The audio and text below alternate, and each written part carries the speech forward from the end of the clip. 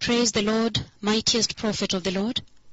Again, the past 2 days, I said, we saw when the Christian believer, when the people who are born again come to church, they are ministered to and nourished by the Lord, and then they go out there to the workplace, to the schools, to the marketplace, to the places where they interact with the world, the living world today. And in the past 2 days, we have seen that they undergo a lot of insults, call it external insults. They go through external assaults by the people, the environment, they are in. And that's why in the days it was very important that the Lord began to this particular need, the need to shepherd the present-day believer at the marketplace, in the outside world, so that when they are out there, they can still sustain their holy Christian salvation. And so this was this very important point of discussion and conversation, because we mentioned clearly from the onset on day one before yesterday that the Christian believer has to have certain boundaries. There are specific set boundaries set by the Lord, set by the Bible, Scripture, on Christian worship and Christian lifestyle. And that is why you hear many a time the Bible talks about walking on the narrow way, walking the narrow way, and it says that walking on the narrow way and that narrow road, and that narrow road is the one that leads to the narrow gate, and then the narrow gate leads to eternal life. And then it says broad, wide, and large, full of pomp and color, is the other way, is the way that leads to the larger gate and leads to death, to hell, eternal death, eternal hell, total separation from the Lord, eternal separation from the Lord. So that is the reason the Bible talks about those two roads, two ways, two paths, and it is very clear from that oracle Bible that governs our Christian life today that the Lord was bringing to your attention, to our attention. He was summoning our attention. The fact that Christian life out here has to be constricted. We are constrained by our profession, confession, that when we walk Christian life, when we walk the Christian lifestyle, there are some boundaries, there are borders. That's why I'm saying it's constricted, it's restrained. And you see a complete reflection in the book of Isaiah chapter 35, verses 8, verse 9. And in verse 8 and 9, you talk about the highway of holiness. It says, then there will be a way, and the highway shall be there, and it shall be known as the way of holiness. And then he goes on to say, it will be only exclusive, in other words, those that walk in that way, then it's with a capital W, in A, meaning that lifestyle, that type of way of living. And again, then he says, in that way, however, for those who shall choose that way, meaning that lifestyle, he says, there will be ferocious beast. There will be no ferocious or ravenous beast on that way. And so you can see that in that too, they are separated. And so this is essentially what we were discussing in a nutshell on day one. I said It's a message I passed through Pastor Sophie at that time. I came on board, but I was passing this message through Pastor Sophie, and I was telling the Christian believer, because I wanted to catch them at the lunchtime. So that is the reason I chose to minister at the lunchtime, because I said we need to follow them. We need to follow them up. We need to follow them out there in the marketplace.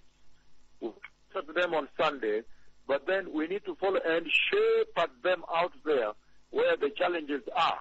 That was day one. A conversation came out very clearly that there are many challenges the Christian believer faces out. That came out very clearly without any ambiguity. That was on common consensus, that out there in the marketplace, in the workplace, Mama Kiosk, the young man who is tarmacking, looking for a job for 2 years, he's also going through these challenges. The young lady that has just graduated from university, and she has an interview at 2 p.m., she also needed to be ministered to at that lunchtime.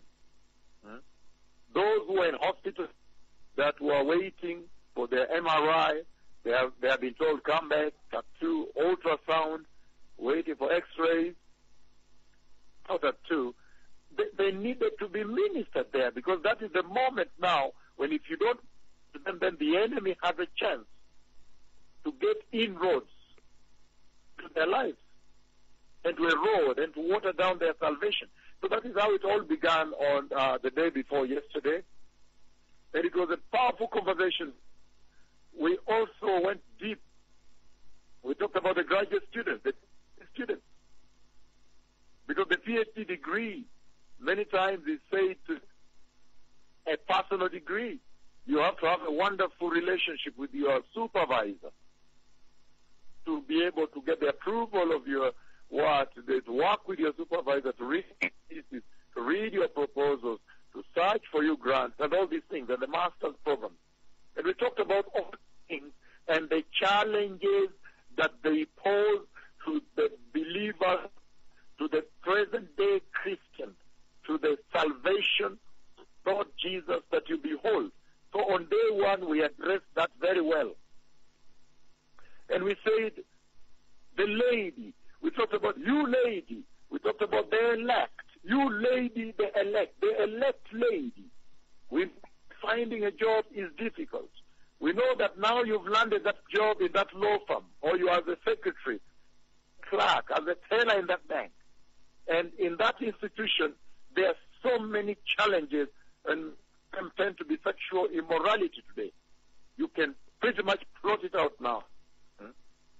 And we said, the lady, you say, my lady, the elect lady, you out there in the marketplace, it is the porous part of your wall. That is what we address. Talked about the gentleman. What part of your wall is porous for the enemy to get his way into the worship place, heart? That is the salvation you behold. And so day one was very comprehensive that way, and especially day one, I tailored it. I designed it to address my daughters, the lady, the elect lady. And it was a conversation that spilled up into the evening, continued to ask, how do you maneuver your hard-won, your precious Christian salvation? What place? How do you maneuver it there? Must be followed. We must follow you. The shepherds must follow you and shepherd you there too. Because probably there's so much pressure. It is raining, I think. And one of your workmen says, let me give you a ride in my car because it's raining. And that becomes the porous part of the wall of your Christian salvation. So we talked about the porosity of salvation today. And we said maybe it's the high shoes, the stilettos you wear that don't present you well, that present you immoral, that create lust. Then that becomes the paw the broken part of your Christian salvation. And we spoke with tremendous effort on that day when we compared it. We compared all these challenges Christian believer encounters in the marketplace, in the workplace. We compared that with when the wall of Jerusalem was instructed by the Lord, told the Israelites, and he said, you are my peace. You are the beholder of the house of worship of the Lord on Mount Moriah. Tell them, please construct forth a strong wall, a strong wall to secure the place of worship in Jerusalem. And the Lord said that their arm surrounding the wind.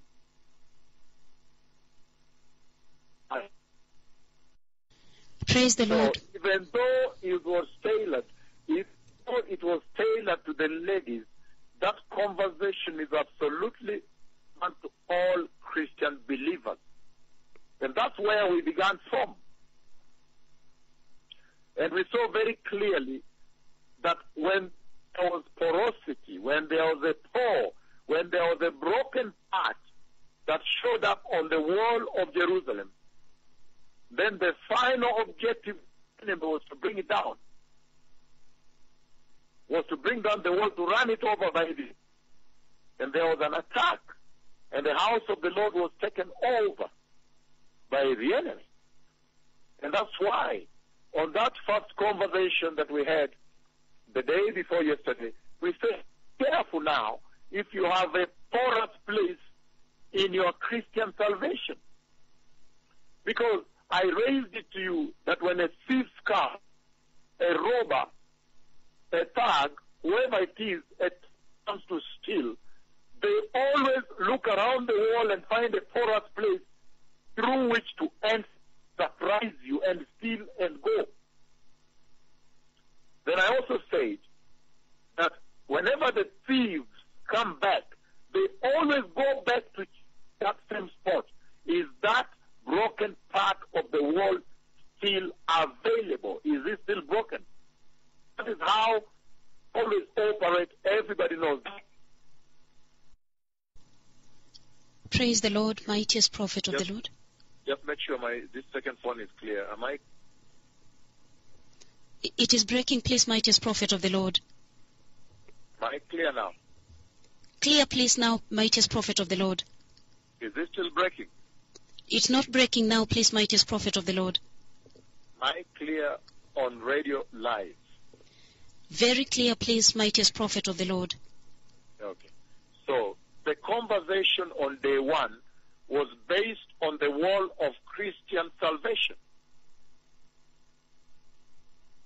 How do you sustain the integrity of the wall of your Christian salvation? And I said, you make it clear to them, are born again. Wewe umeokoka. Jameni, mimi nimeokoka. The first thing they get to know at your workplace, you say, beloved people, the new company, I've come to your new company, but the first thing I want you to know, for me, I am born again. I love Jesus.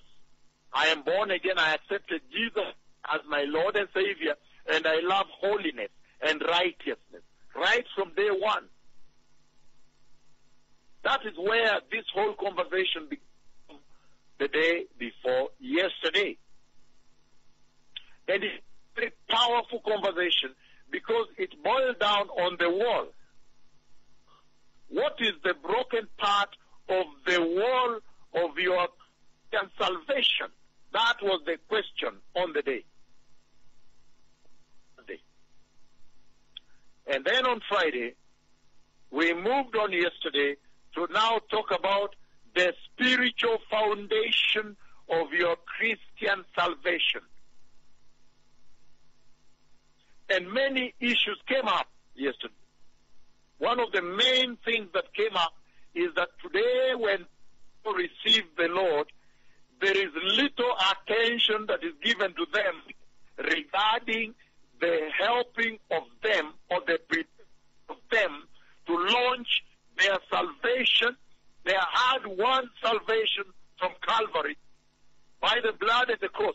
There is little attention that is paid onto helping them to launch it away on the foundation of the rock. That is what we discussed yesterday.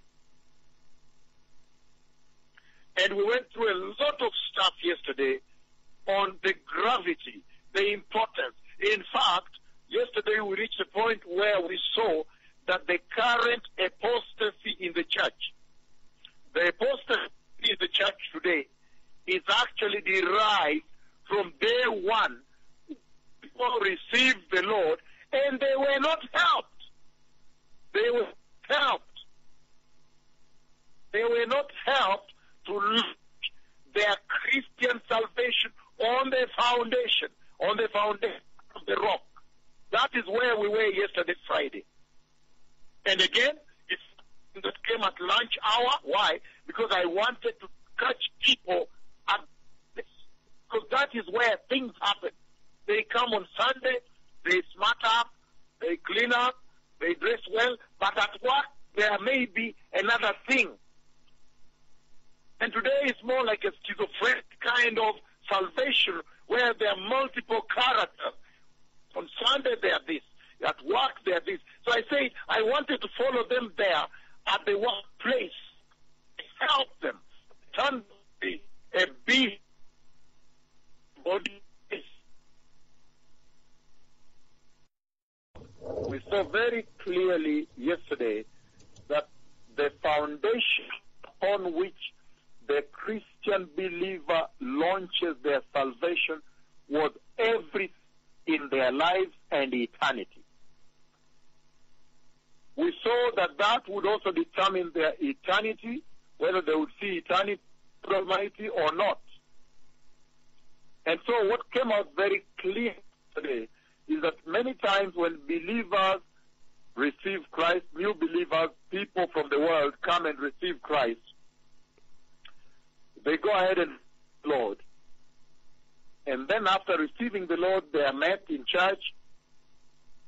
And at that place when they are met, they are told about the mystery, the doctrine, the vision, the mission, and all these things. And then immediately, sometimes they're invited into service right away. So that was discussed yesterday. We saw the importance of making sure that the foundation is right. Because we said that many times, I said yesterday that many times, you find that somebody is in church, a long time he's been in church, he is born again in church, he is in church, and then he rises up the ranks in church, they identify a gift God has put in him, they help him, or he starts to serve, ushering, teaching the word, and so forth. And even a pastor, they become.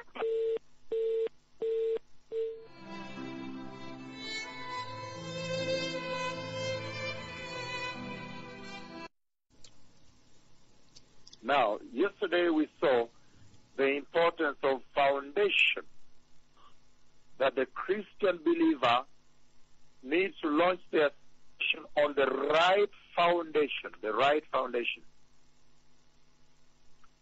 And so today I would like to advance the conversation on laying the right foundation, the spiritual foundation. And in the conversation, as I was finishing that conversation yesterday, we saw very clearly that the importance of laying the right foundation for your salvation. In other words, of taking your salvation, putting it on the right foundation of the rock. We saw it yesterday as I finished, and I points in finishing yesterday, I said that will determine how successful your relationship with Jehovah will be. And that was a very powerful thing to say. The success, how success comes when you launch, when you now begin to relate with Jehovah. You are born again, and the purpose you receive the Lord is that you may have a relationship with the Lord.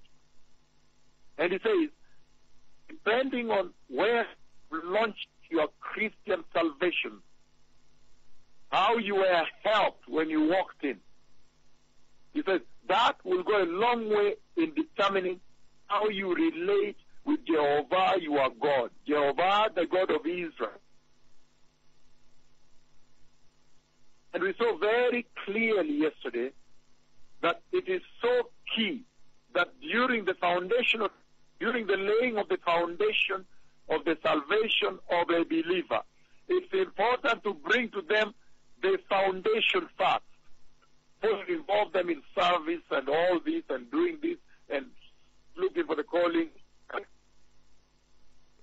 And sometimes when they come, they may come as a lawyer. You know, sometimes they come educated people. Then you are tempted to think, they're of understanding. Let them begin to serve right away. Because sometimes, you know, you feel they can help in teaching this, teaching the professional fellowship, and all this. But these are new creation.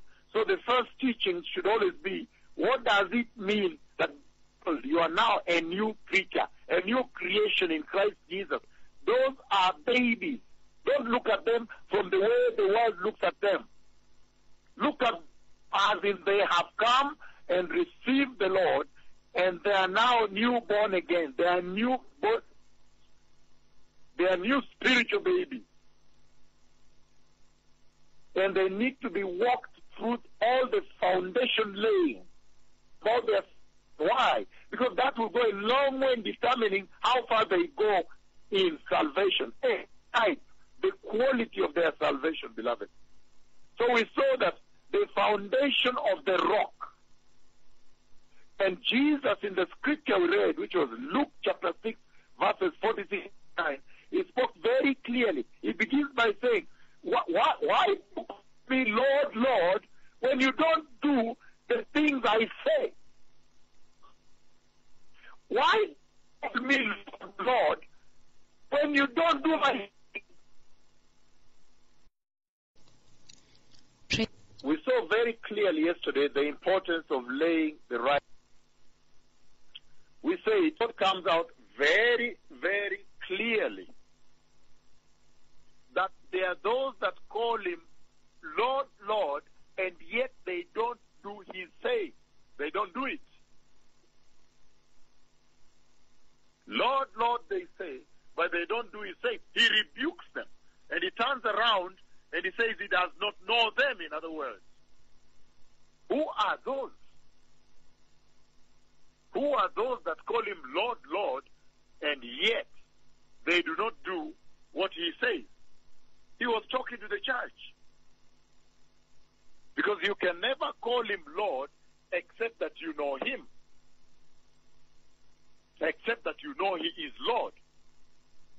Calling him Lord, we saw yesterday, when you call Jesus Lord, you call him Lord, that means you're saying, look, I am submitting to you. You are Lord. I am coming back to you. You created me. I am coming back to you. Lord, Lord, they say. And then we saw in that Luke chapter 6, 47,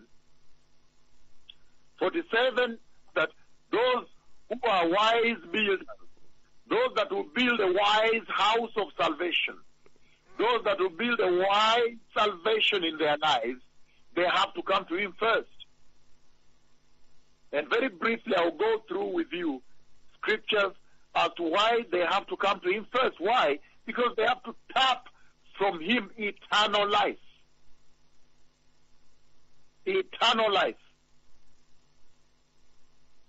So in finishing yesterday, we saw that the spiritual foundation of the rock facilitates the church, number one, like I said, to have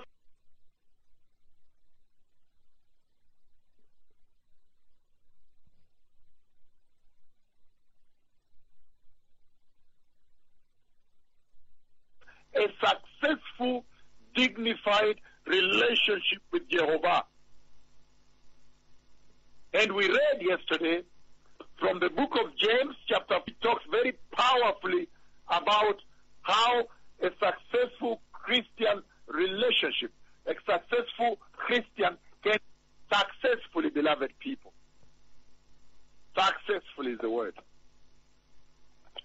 And it's amazing amazing because that explains the condition of the church today. Why is it that the present-day Church of Christ has not sustained a successful relationship with Jehovah? Why? Why hasn't she developed and built and cultivated a successful relationship with Jehovah? He says, come near to God, and He will come near to you. Wash your hands, you sinners, and purify your hearts, you double-minded. A successful relationship with the Lord. We also saw that the other benefit of building your salvation on the foundation of the rock is that it will enable you, facilitate you to enjoy spiritual growth. Why? Because you are launched on the Lord. Why spiritual growth? Every believer must grow. Must grow. Because the Bible says He is coming for a mature church, not an infant church. A mature church, beloved people. And we saw from John chapter 17 verse 3 we read yesterday. And that facilitation of spiritual growth, we saw that it was related to another point which I gave when I said that when you launch your Christian salvation, the one that was won through the blood of Jesus at Calvary, when you launch it on the foundation of the cross, on the foundation of the rock, we saw yesterday that it will facilitate your understanding of God's truths in the Bible, beloved people. How awesome. How beneficial. Then you can enjoy spiritual growth because at that foundation of the rock, we saw that now your understanding is enhanced. Revelation comes to you. The Lord unveils revelation to His word and His instruction and His command and ordinances, beloved people. How mighty. We also saw that launching your Christian salvation on the rock, launching it on the rock that is our Lord Jesus Christ, enables you to be able now to engage in the rightful way with the rest of the body of Christ. In church, home fellowships, Bible fellowships, Bible study groups, or just any relationship, even at work as Christians. Why? Because then you will have holy relationship.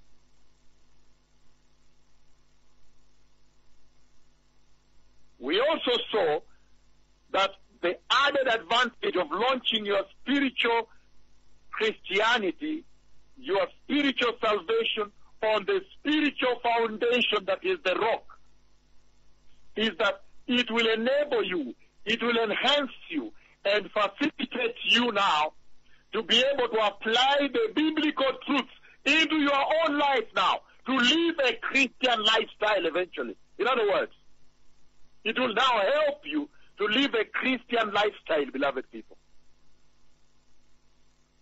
A Christian lifestyle.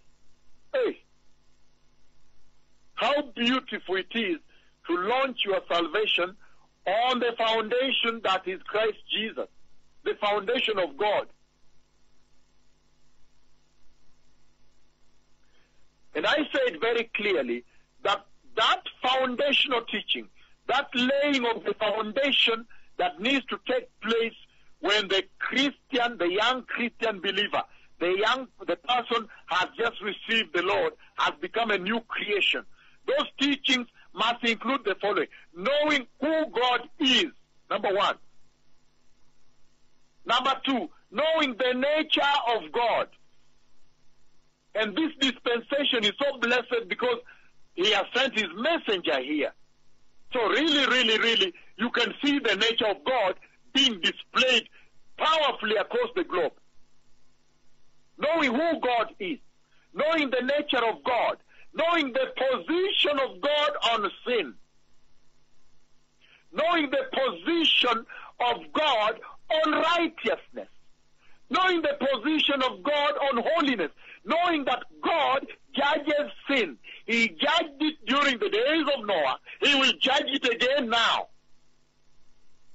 Knowing that he does not stand sin, he is totally separated from sin. And for him to engage with us, he had to bring Christ Jesus to pay the ultimate price that we may be separated from sin. Then now we can engage with him. Knowing God. That is the powerful segment that came out yesterday from the teaching about the laying of the right foundation of the rock for your Christian salvation. And you see many believers today, you look at them in Sydney, Australia, in Auckland, New Zealand, Wellington, New Zealand, in Gisborne, New Zealand, all the way down to Pisco, Peru, Lima, Peru, down to El Salvador, all over the world, in Frankfurt, London, Paris, you realize that these Christians have not even understood who God is. That's why they can do what they are doing and think they can get away with it. So the teachings on who God is, powerful teaching, important teaching. And I see our connection, our phone connection is now a little steady. Let's make some strong headway here, beloved people. That it will determine the successful relationship you engage with Jehovah. It will determine how successful you engage with the body of Christ, your pastor and everybody else. It will determine your spiritual growth. It will determine how much you are able to understand God's truths.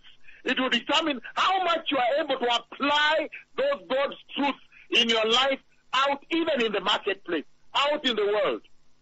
So you can be the light of Christ, beloved people. And we saw yesterday from 1 Corinthians chapter 3 verse 11, when he said, you cannot lay any other foundation other than the one that has already been laid, that is Christ Jesus, the Messiah. So now we understand all this conversation about launching and laying our salvation on the foundation of the rock is about Christ Jesus and his holiness and his separation from sin.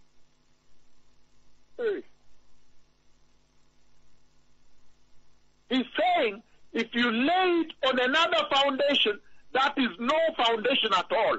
So either you have laid your Christian salvation on a foundation or not. And there is only one God, he says, to be worshipped. There is only one way to the kingdom of God, he says. In other words, that is what he's saying. That there is only one way to the Father. That there is only one salvation. There is only one name unto men, given unto men by Jehovah. He's saying so much in 1 Corinthians chapter 3 verse 11. And he says here, verse 10, I am beginning verse 10, 1 Corinthians chapter 3. He says, by the grace of God, by the grace God has given me, I laid a foundation as an expert builder, he says again. Let me see this. Let me say this again. By the grace God has given me, I laid a foundation as an expert builder. And someone else is building on it. But each one should be careful how he builds. Verse 11, for no one can lay any foundation other than the one of Jesus, the Messiah. I tell you what the Lord spoke with me this night, why I am giving this message to you. This night the Lord showed me a very, very mighty foundation. This past night visited with me in a very, very mighty way. Beloved people, this Saturday, 18th November night, the past night, the Lord Jehovah visited with me in a tremendous way, prompting me to talk about this foundation here. And in that visitation, beloved people, He showed me a huge foundation that had been laid. Incredible. A huge rock. And it was laid in layers, but it was one rock. But you could see the layers. You could see the separate layers. A big, big rock. Huge rock. Very powerfully white. A white rock. And very huge. Because I could see the layers that had been laid. And very solid. And very firm. And then I saw that it was totally purified, sanctified, and it was very holy. That huge rock of foundation that the Lord showed me this past night. And I could see that it is laid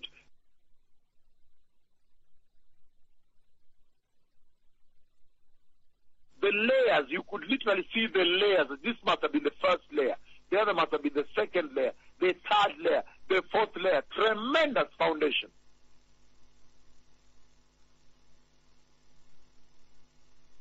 And then the second part of that dream, He now showed me some people went there to trample it.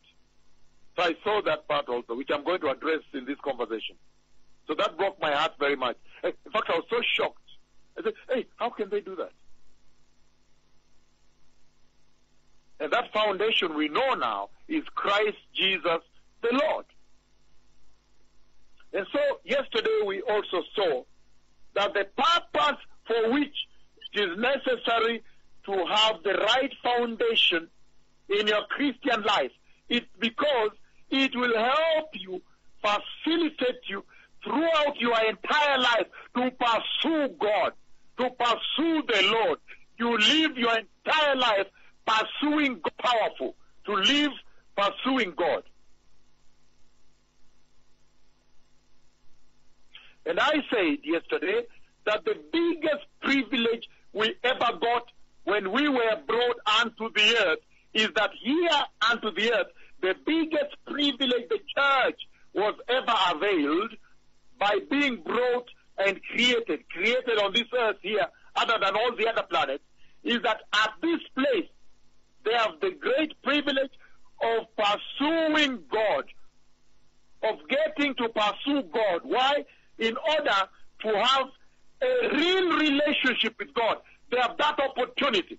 The church has the wonderful opportunity, not available elsewhere, to now know God and develop, pursue God and know God. Once they know Him and then develop a real relationship with God, meaning a covenant with Him.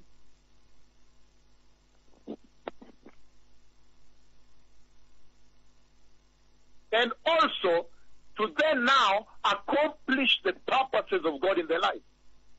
How powerful to live for God and achieve the purposes for which He created you. We saw that yesterday. Today I would like to advance this conversation further by going back to the book of 2 Timothy chapter 2 verses 19 to 21. I will only read verse 19. Well, I may read a little more. 2 Timothy, if the time allows. 2 Timothy chapter 2, verses 19. Let's try to read further than that. Verses 19 only says, nevertheless, God's solid foundation stands firm, sealed with the following inscription. It says, sealed with this inscription. And this is what the inscription says. It says, the Lord knows those who are His, and everyone who names the name of the Lord, who confesses the name of the Lord, must turn away from wickedness, must turn away from sin, must turn away from evil, beloved people. And it's very powerful to read this at this time when we are addressing the foundation, the firm, the solid foundation that the church ought to have been launched upon right now to avoid the scandals you see across the globe. The apostasy you see in the lives of the Christian believers. The shame and humiliation you see in the marketplace when Christians behave immoral and do things unexpected of this faith. And he goes on to say, in a large house, he goes on to say, in a large house there are articles not only of gold, but also of silver, not only of gold, but of silver, but also of wood and clay. Again, in a large house, there are articles not only of gold and silver, but also of wood and clay. And he says, some are for noble purposes, and the others for common use, ignoble purpose. And he says, if a man cleanses himself from the latter, from the ignoble, he will be an instrument. If a man cleanses himself from the latter, he will be an instrument for a noble purpose, made holy, useful to the master, and prepared to do the good works of God. So you see very clearly here that the Lord raises some very important elements here, issues. Very significant issues are raised here by the Lord on the matter, significant issues raised here on the matter of the foundation. Before I go deep into the foundation, it is so powerful because already you can see he's saying that those that launch on this rightful foundation, this solid spiritual foundation that is Christ Jesus, he says, then they can be of use in the house. They can go and do exploits. So without the foundation at all, you are serving someone else, not the Lord. But what are the big things that come out, beloved people, from that statement? The first thing you see is that in the old days, in those days, in the areas around Israel, whenever a foundation was laid,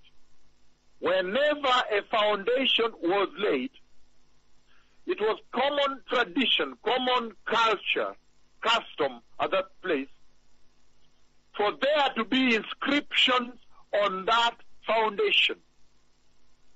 Even walls, whenever a wall was built, that's why you see in the book of Revelation, chapter 21, verse 14, that I'm going to read very shortly, you see that when the wall was laid for the city, there was an inscription on the wall. It was common practice in those days that when a foundation is laid, there had to be some writings engraved, inscribed on the foundation. And those writings, sometimes they brought a narrative onto that monument. They brought understanding. Number one, they always talked about the origin of that foundation, the origin. Sometimes in so mentioning the origin, they mention date. Sometimes they mention the personalities involved. But most importantly, they always mention the purpose, the origin and the purpose. And you see that this is what is being extrapolated into our situation right now. That nevertheless, God's solid foundation stands firm, remains firm, with the following writings engraved, with the following inscription engraved, so that we may know his purpose, origin and purpose. The Lord knows those who are his. And whoever confesses the name of the Lord must turn away from sin. So why is the church in sin when they are confessing the name of the Lord? And that's why in this laying of the foundation, in Luke chapter 6, 46 to 49, in verse 46, he begins by rebuking those who name the name of the Lord, those who confess the name of the Lord without doing the works.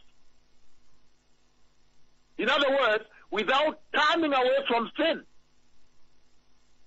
Luke chapter 6, verse 46. He said, you call me Lord, Lord, when you do not do what I say. You do not do my saying. You come to try to belong to me, and yet you are not.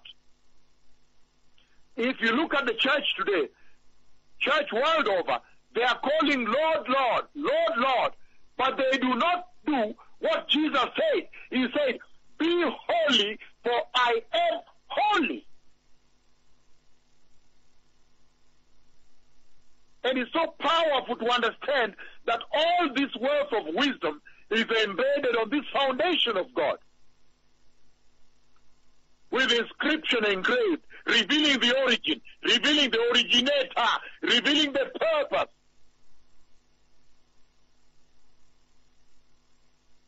Revelation chapter 21, verse 14, beloved people. Revelation 21, 14. This is what he says here. And he says,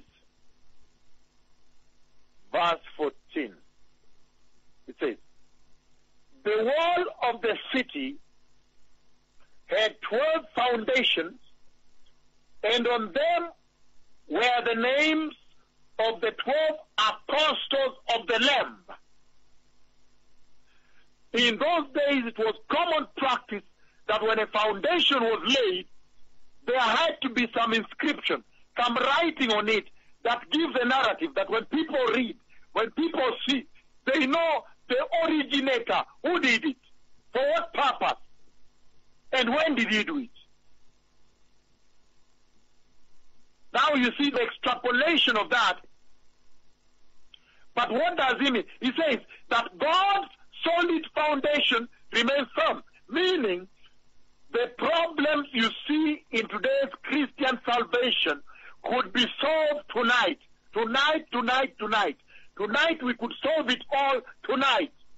It could end here tonight. The problems of all Christian salvation that you see, the so-called present-day church or modern-day church, with the apostasy she beholds, all that could end today, and they would go back to righteousness, and there would be one of the biggest revival where all souls of the earth would be won and brought into heaven. And there is enough room. Why do I say so? Because he's saying, when you look at the present day life, Christian life, there is so much being swept away. There is so much wavering and being swept away by every slightest storm or wind. And yet he's saying here that God's solid foundation remains firm. If we launch on it, we will be firm. We will be firm in our salvation, firm in our morality, firm in our integrity, firm in our holiness, firm in our righteousness, firm in our inheritance and pursuit of heaven. Hey. So number one, he says that foundation is firm. If the church had launched on that foundation, she would have been firm in her Christian salvation.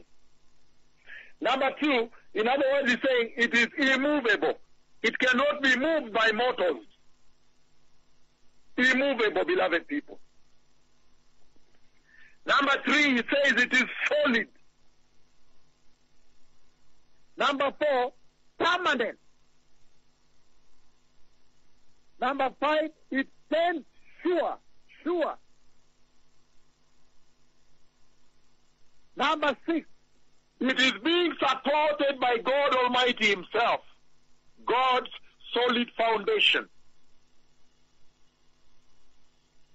The other one, it cannot be overthrown by false preachers. Like you can see all over the church now, globally, the false preachers have overthrown the foundation on which they launched. And they followed the stream. They followed the winds, and they are now deep inside false teaching. But he's saying in 2 Timothy chapter 2, verse 19, that this particular one here, God's solid foundation, is being supported by God Almighty. And another point he says, cannot be overthrown by false doctrine, false teachers, false prophets, false apostles cannot overthrow it. He's saying, number 9, that it is based on pure doctrine. So it is really sound and solid. Number 10, that foundation is the foundation that beholds all the spiritual blessings that were promised the church. So what's going on the other side is a delusion. A delusion and illusion. Why? Because they end up in hell unless they repent and come back to the rock. Number 10, it is substantial. Number 11, it anchors eternal life. That is where eternal life is anchored. If you want to tap, if the church wants to stop becoming perishable, when you look at the church all over the world today, they are perishable, but they are perishable lives. But if the church wants to get into imperishability, immortality, incorruptibility, they have to launch on the rock that is God's solid foundation, the rock that is Christ the Messiah. Why is that going to solve? How is that going to solve, beloved people, as I advance with simple questions to you? How is that going to solve now the situation in the church? Because he says, eternity is embedded here. Eternity lives. Those who are going into eternity with God, this is where they have to tap. They have to launch. So how awesome that now, this late in the day, we are saying that the church has now to relaunch on the right foundation before the door closes. How powerful.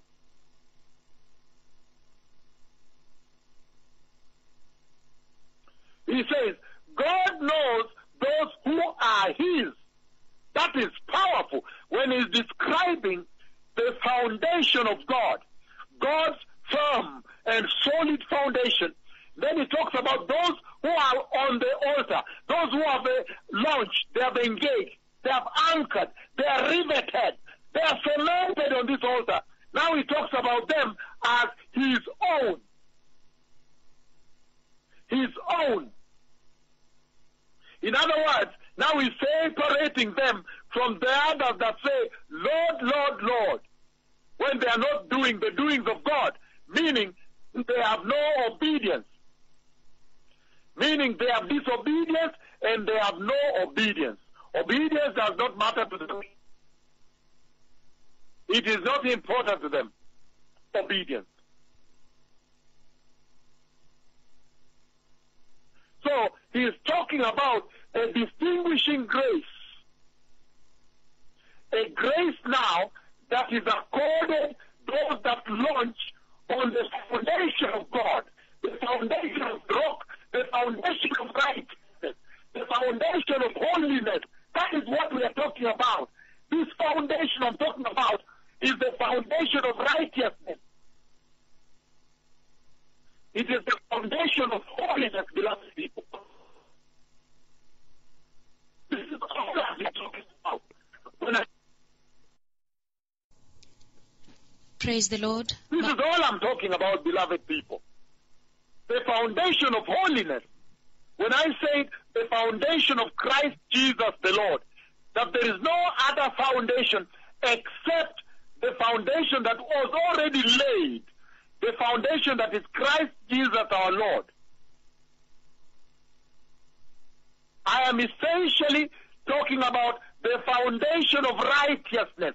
That if the Church of Christ of today could launch her Christian salvation, her practice of Christianity on the foundation of righteousness, all the problems of the church, abortions, apostasy, morality, prostitution, false doctrine, would have ended tonight.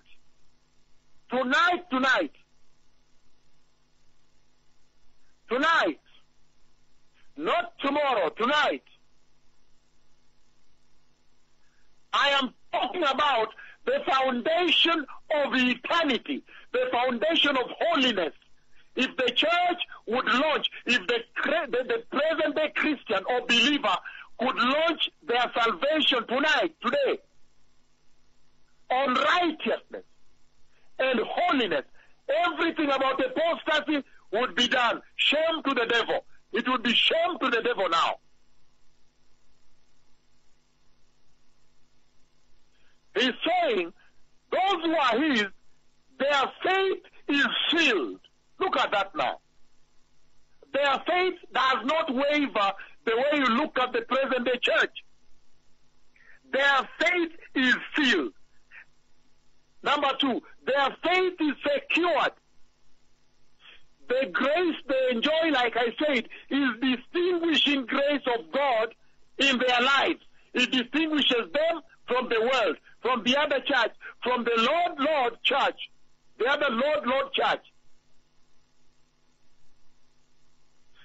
They are God's elect. Number 3. Maybe number 5, I don't know. He says, God knows those who are his, meaning the Lord has a foreknowledge of them. He is aware of them. He knows them by name. He owns them. He takes accountability over them. God knows them. The other, he says, you call me Lord, as very shortly you will see. Lord, Lord, but to tell you the truth, I do not know you. But these ones, he knows them. I am talking about the gravity and the significance of launching your Christian salvation on the foundation of the rock, which the Lord showed me this night. The holiest foundation of Jehovah. The foundation that is Christ Jesus. Either you launch on that or you have no foundation. Umejenga nyumba bila msingi. Usipojenga wokovu wako katika msingi ya Bwana, msingi ya utakatifu, msingi ya uhaki, utakuwa umefanya kazi bure. Utakuwa umejenga nyumba bila msingi, maana yake lazima itaporomoka. It must come down because it has no foundation. There is only one foundation. He says, those that launch their faith is sealed, their faith is secured, they are God's elect. He knows them, he has a foreknowledge of them. They abide in holiness, they abide in righteousness, they are faithful to the Lord, they enjoy a special love from God. He has a special love unto them, for them. He has promised them eternity, and that promise has become an irrevocable promise. He cannot revoke it. He has sealed it with an inscription. He says, they are sealed. They are sealed for eternity by the Holy Spirit. Why is it that they are sealed? Look at this now. Because he says, those who call him Lord, those who confess his name, those who name his name, he says the reason he loves them is because of the following. Number 1, they have departed from sin. They have departed from wickedness. They have departed from evil. Number 4, they have departed from doctrinal errors, from false doctrine, doctrinal mistakes. They are in the pure doctrine of purity of the Lord. They have departed from doctrinal iniquity. They have departed from false apostles. They have departed from false prophets. They have departed from ungodliness. They have also departed from subversion against God.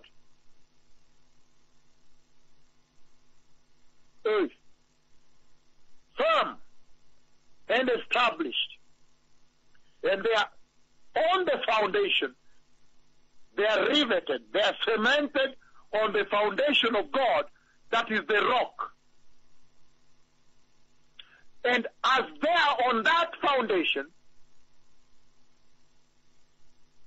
when you look at the inscription on the foundation, engraved, it says, nevertheless, God's solid foundation remains firm, stands solid, and the Lord knows those who are His.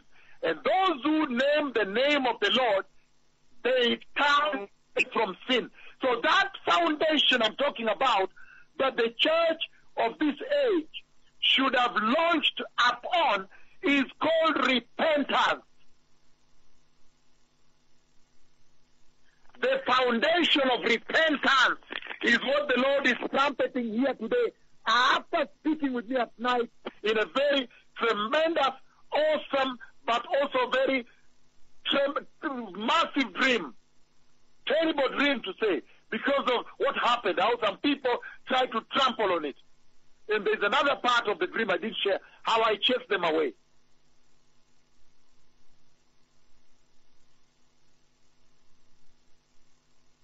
And he's saying, the wise builder, the wise builder. So my question to you out there in Australia, Canberra, all the way to Melbourne, Sydney, Perth, Australia, everywhere Australia, all over Africa, Europe, the United States, everywhere, Edmond, Oklahoma, Norman, Oklahoma. My question to you is this. In the way you have built your Christian salvation, are you a wise builder? A wise builder. A wise builder. Because he says, they must come to him first, as we saw in Luke chapter 6, verse 46, and 47, 48, and 49.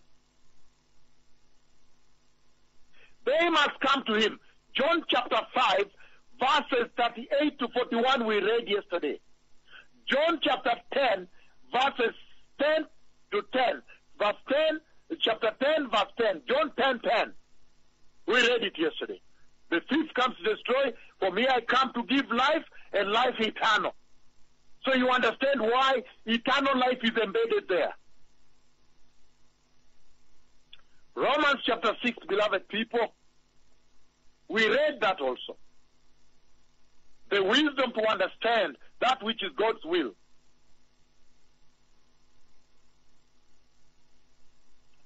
So he says, this foundation of the rock, this foundation is Jesus.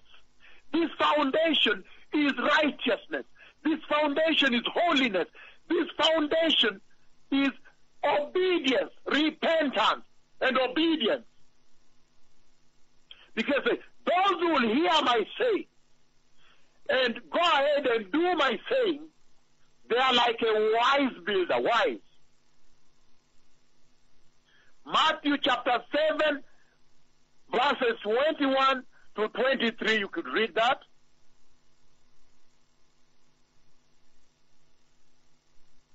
Second Timothy chapter 3, beloved people. Second Timothy chapter 3.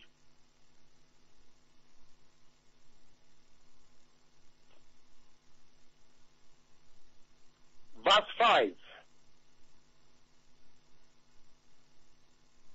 He says, verse 5, having a form of godliness but denying its power, you have nothing to do with them.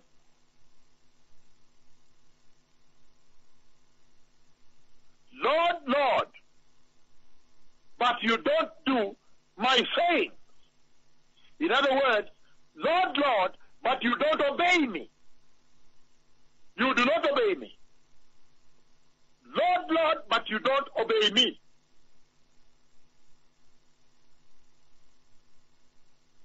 Having a form of godliness,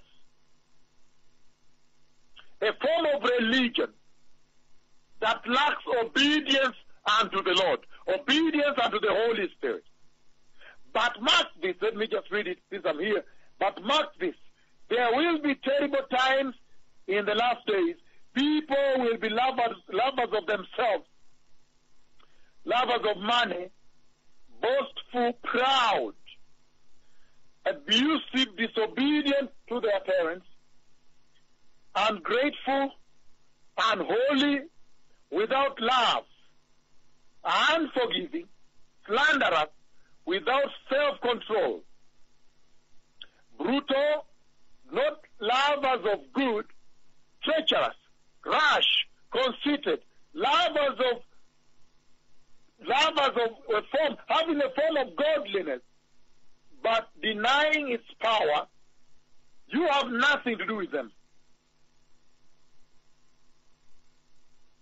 John chapter 14, verse 15. Why did he say, Lord, Lord, and yet you don't do? You don't do my saying. You don't obey. So you don't obey my saying. Lord, Lord. John chapter 14, verse 15.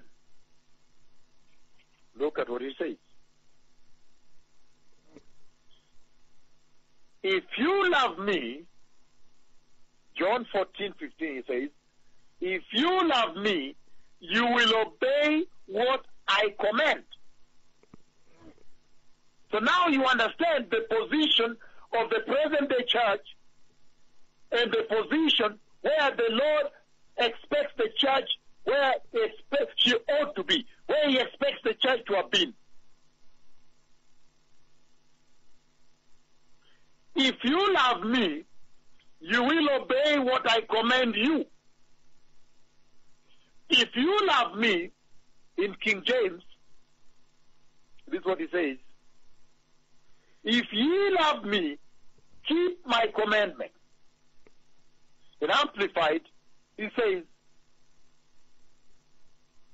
Amplified here, if you really love me, you will obey my commandment. Do you now understand why he says, Lord, Lord, but you don't obey?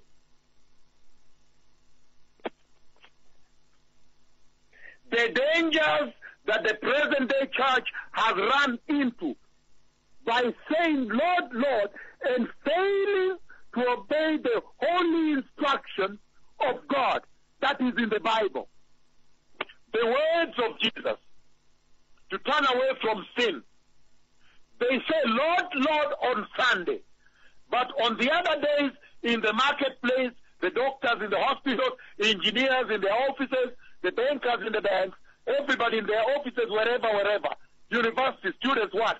Lord, Lord, but the other days, they do other things. They do not obey him. If ye love me, keep ye my commandments. John chapter 14, verse 21. He says, whoever has my command and obeys them, he is the one who loves me. He who loves me will be loved by my Father, and I too will love him and show myself to him. So does the present-day church really love the Lord? Do you really love the Lord? That you hear the teachings and you confess, you name the name, you say, Lord, Lord, but you do not obey. You do not do.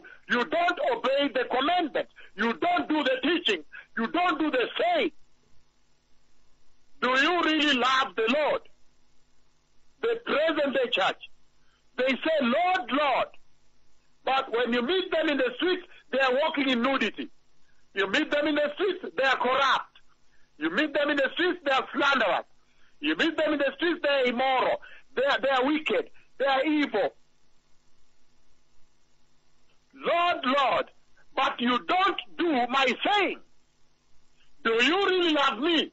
Says the Lord. John 14, verse 23. And he says, Jesus replied, if anyone loves me, he will obey my teaching. My Father will love him, and we will come to him and make our home with him. Could that be the reason why the Lord is not in the present-day church? Could this be the reason why the Lord is not in the present-day church? Except now for this ministry here, where he sent his mightiest prophet here, and he's doing tremendous works, and the glory and the cloud is tabernacled here. The cloud has settled here. But that is a whole different narrative. Why? Because you can see they are polishing.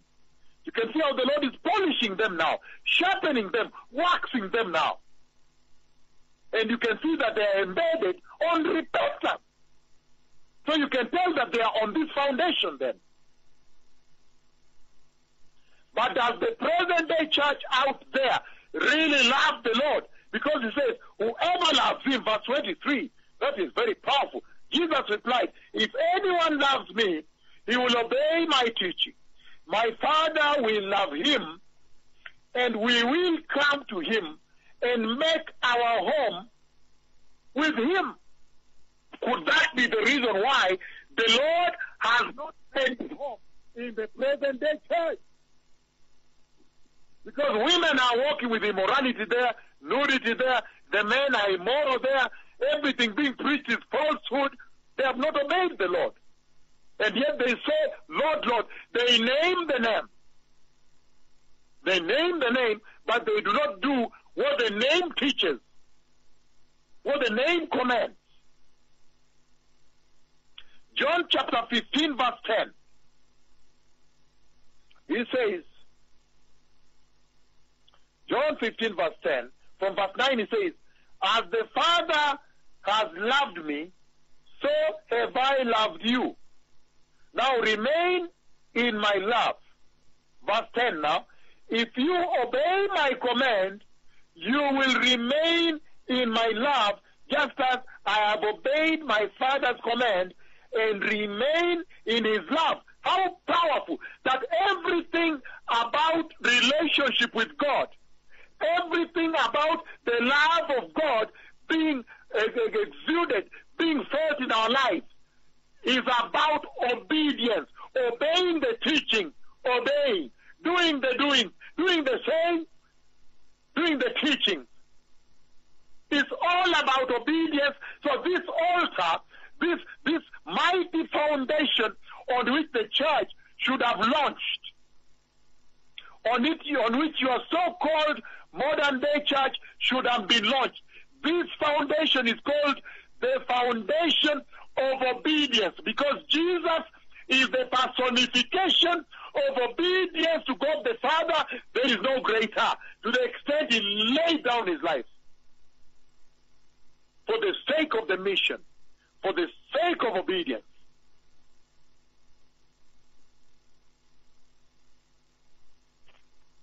And then Hebrews chapter 6, verses 4 to 6, that narrative has been read. That ordinance has been well taught in this church, that you cannot abuse the grace. So he's saying the present-day Christian that is involved in not obeying the Lord, in not obeying the teachings of God, they are now swept away, no wonder. Those who don't obey, they are without They're without the foundation. They are also on no foundation at all. The one that they are claiming, the false doctrine, false teaching, false apostle.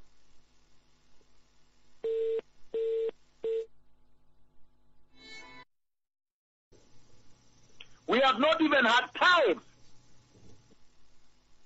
The store that we built at the ICM, at the International Children's Mission, where the radio station is, that big store is full.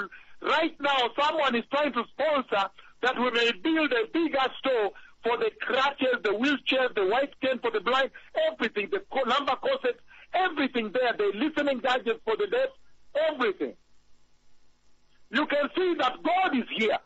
And then the church out there should ask themselves, then why is God there and not here? Why the distinguishing grace? Why is there such a distinguishing grace?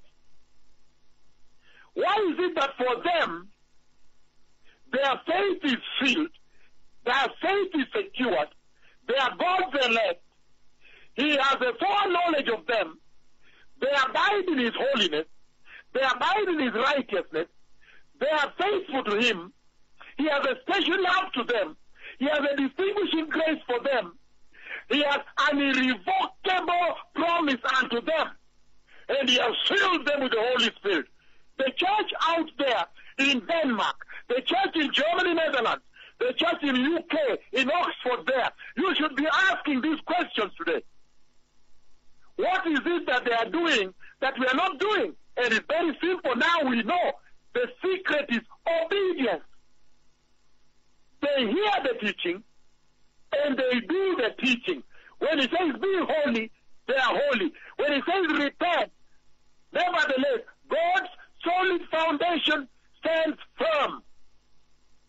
And it has the following inscription by the builder of that foundation.